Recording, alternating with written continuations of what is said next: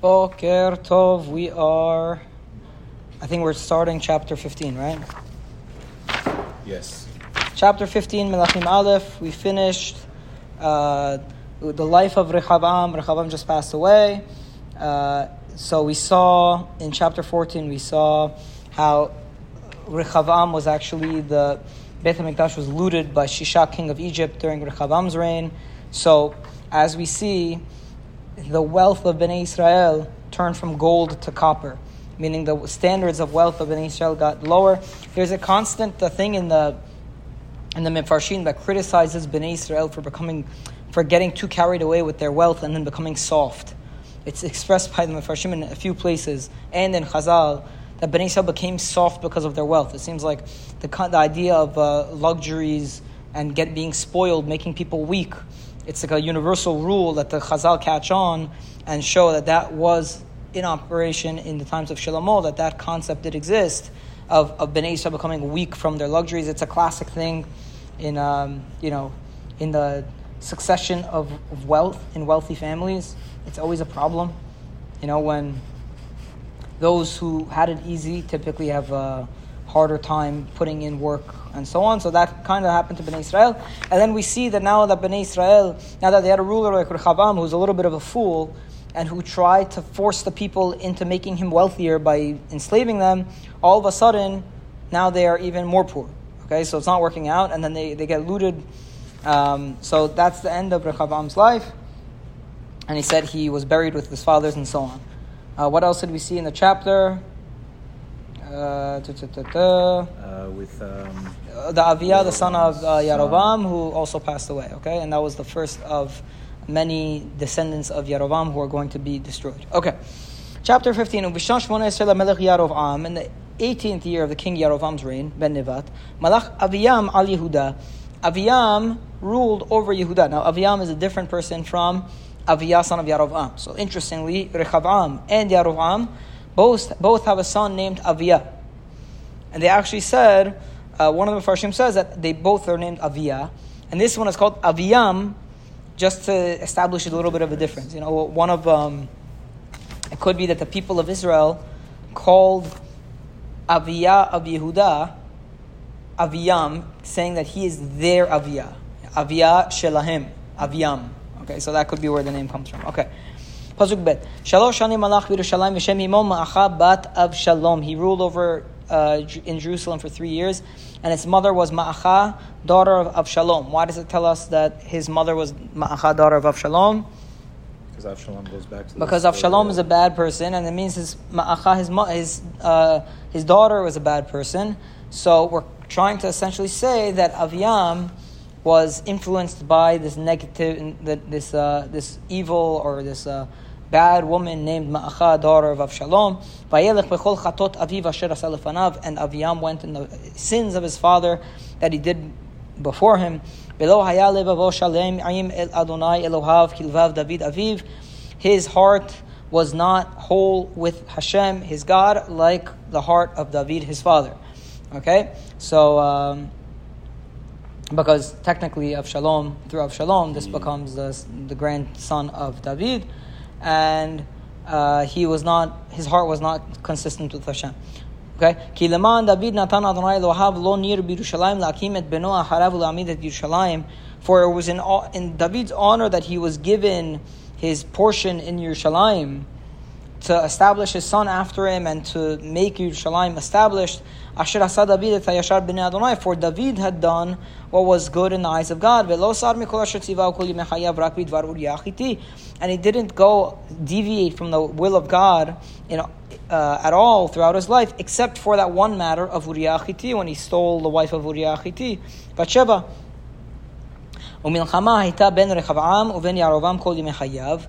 And during Aviyam's reign, who is the son of Rechavam, there was already a war between Rechavam's household and Yarovam's household, and this continued in the time of Aviyam as well. So Aviyam, son of Rechavam, is doing evil in the eyes of God. He is not continuing in the way of God.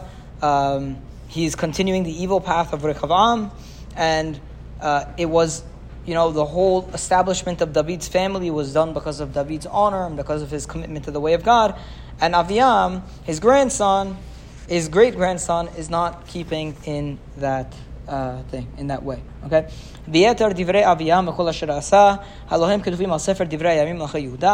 The rest of whatever happened during Aviam's 3-year reign and everything he did, they are written in the book of Divrei HaYamim Melachei Yehuda. Again, that's the book that's going to be continuously referenced that we don't have anymore.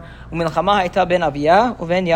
was a war between Aviam and Yarovam, and that is understandable that there's a war between Aviam and Yarovam because there was a war between Rechavam and Yarovam, and the war continued throughout. It seems like this was a kind of war of attrition, some kind of war of constant bickering and fighting that went on for a very long time. It was just, I would kill one person, this guy would kill another person, and so on.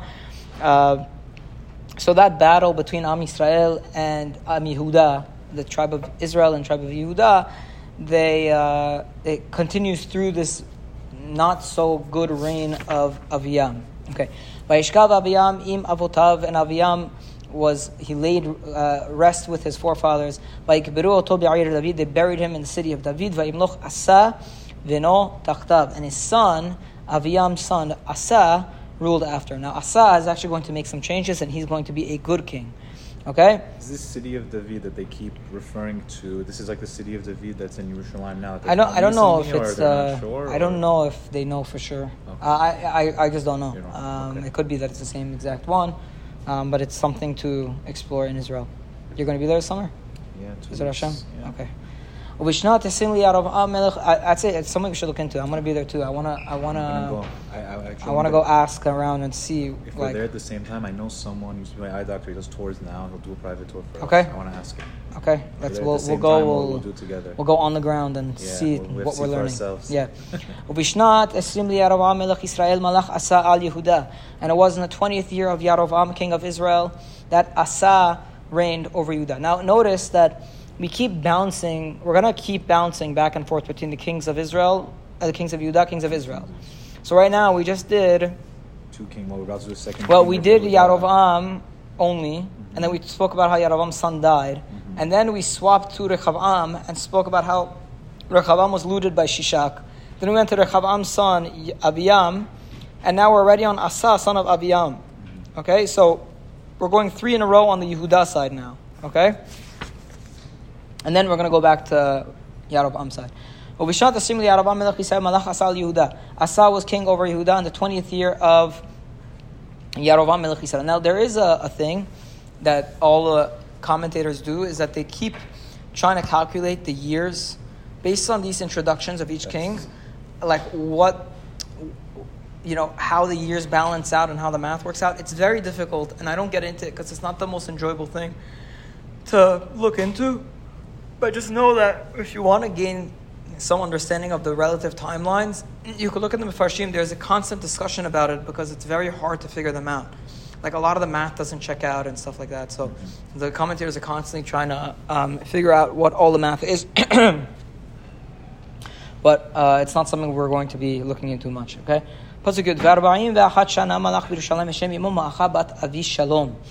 And 41 years he ruled in Jerusalem. And his mother was Ma'acha, daughter of Avshalom. Is that the same? So that's the same. So he must have been brothers with Aviam. No, I think it's just saying it's his grandmother. It's his grandmother. So he's the nephew of Aviam.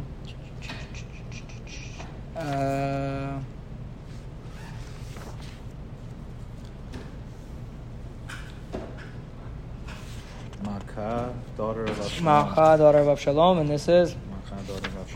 Yeah, it's saying it's his grandmother. Oh, his grandmother's name. Yeah, because this is Asa is the son of Aviam. Okay, Vayas Asa hayashar b'nei Adonai keDavid Aviv, and Asa did what was just in the eyes of God, just like David his forefather.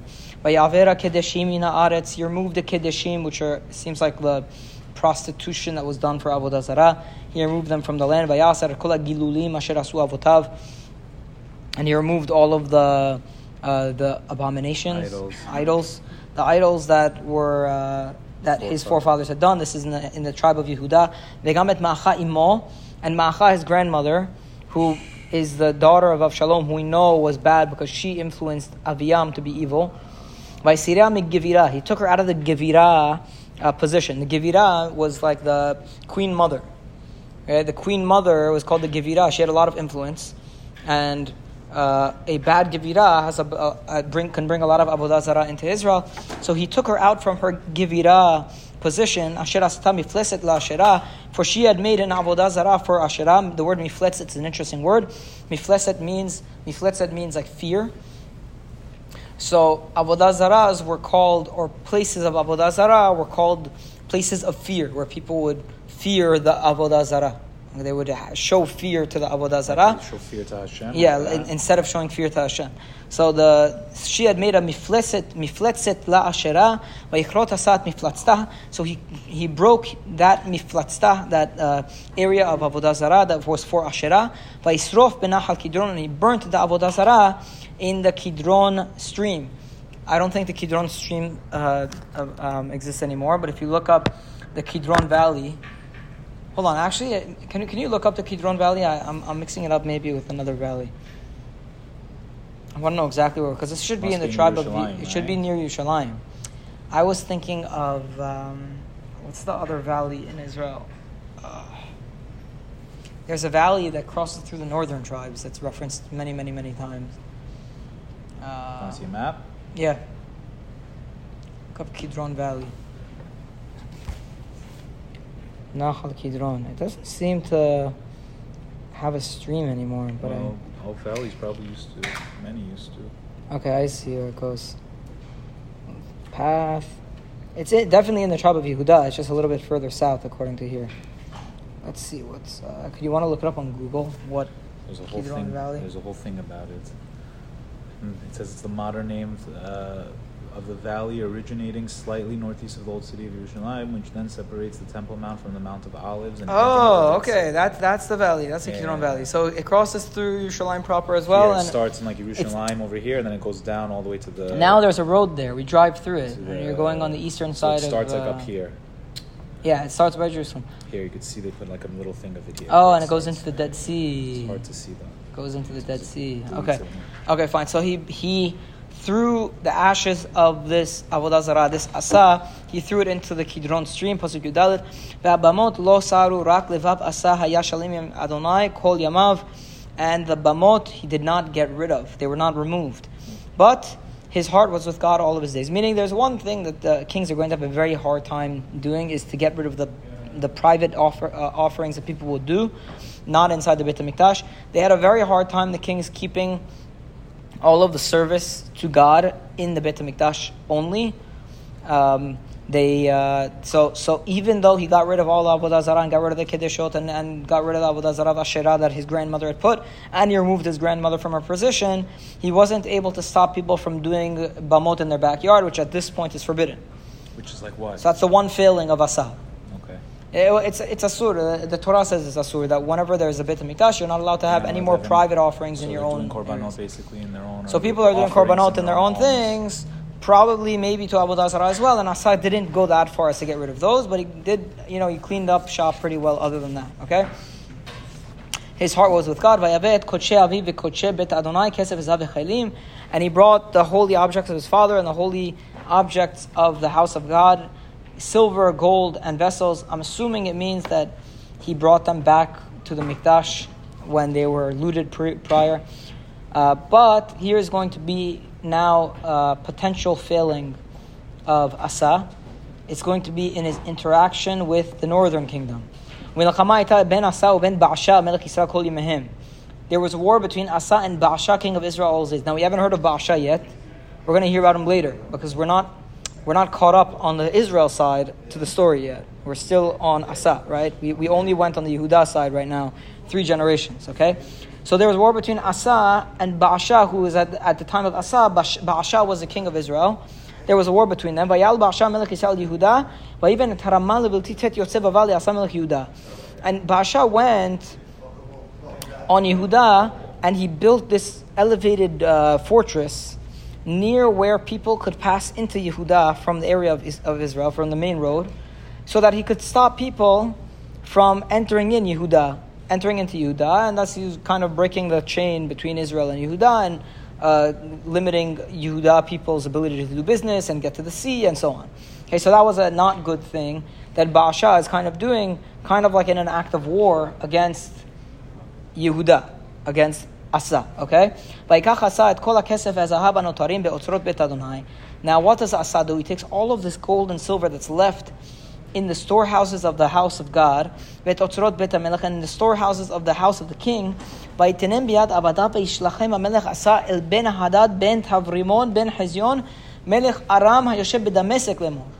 and he sends all of this wealth, gold, silver, whatever, he sends it in his servant's hands as a message, as a gift to the king of Syria, of Damascus, whose name was Ben-Hadad ben Tavrimon ben Hezion. And he said to him, Berit beni uvenecha, we have a covenant between you and me, ben avi uven avicha, between my father and your father, because he is descendant of David. So look, like we used to be on good terms. And hine shalachti lecha shochad kesef v'zahav, and I'm sending you this bribe of gold and silver. Lech hafera et beritecha et Baasha. Go and nullify the covenant you have with Baasha, king of Israel. V'ya'aleh me'alai, and he should stop bothering me, so that he should get up from me. Meaning, so he should get up, he should take away this fortress that he's built on my border. Okay? Vayishma ben Hadad el-melech Asa, and of course the Syrian king has no real allegiance, so he doesn't care as long as he gets money. He listens. Vayishlach et tzarech chayalim asher lo ala rei Israel, and he sent his army people to go against the cities of Israel. Vayach et Iyon ve'et Dan, he struck Dan, which is in the north, and Iyon, probably also in the north, ve'et Avel, probably also in the north, Bet Ma'acha, ve'et kol Kinerot, and all the Kinerot, I'm assuming that's, I don't know, maybe near the Kinneret, I'm not sure. Al kol Eretz Naphtali, in the lands of Naphtali. Kinerot is an area, I don't know what it is. Vayikishmoa Baasha vayachtal mi benot et Harama, and it was when Baasha heard that his cities are being attacked by Syria, vayachdal mi benot Harama, he stopped building that fortress that he was using to attack Yehuda. Vayeshev b'Tirzan, he went back to the kingdom's capital in a city called Tirzah.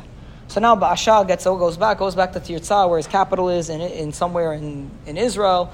He stops attacking Yehuda by building this fortress on their border, and essentially Asa's ploy works because he bribes the Syrian king to distract Baasha, so the Baasha can't bother Yehuda anymore. Okay, now is that considered a good thing? According to Al-Bag, it's not a good thing because he's making alliances with random kings when he should have had Emunah in Hashem. And this is also going to be one of the main themes, even with the good kings of Israel. They seem to be open to making alliances with outside kings, and God never likes when they do that. He also took the treasures from the... And he took the treasures from the Mikdash and from his own house. So it's like Am Yisrael's financial status is dwindling rapidly, and it's not going well, okay? We'll continue with Baruch Adonai L'Olam. Amen. Amen.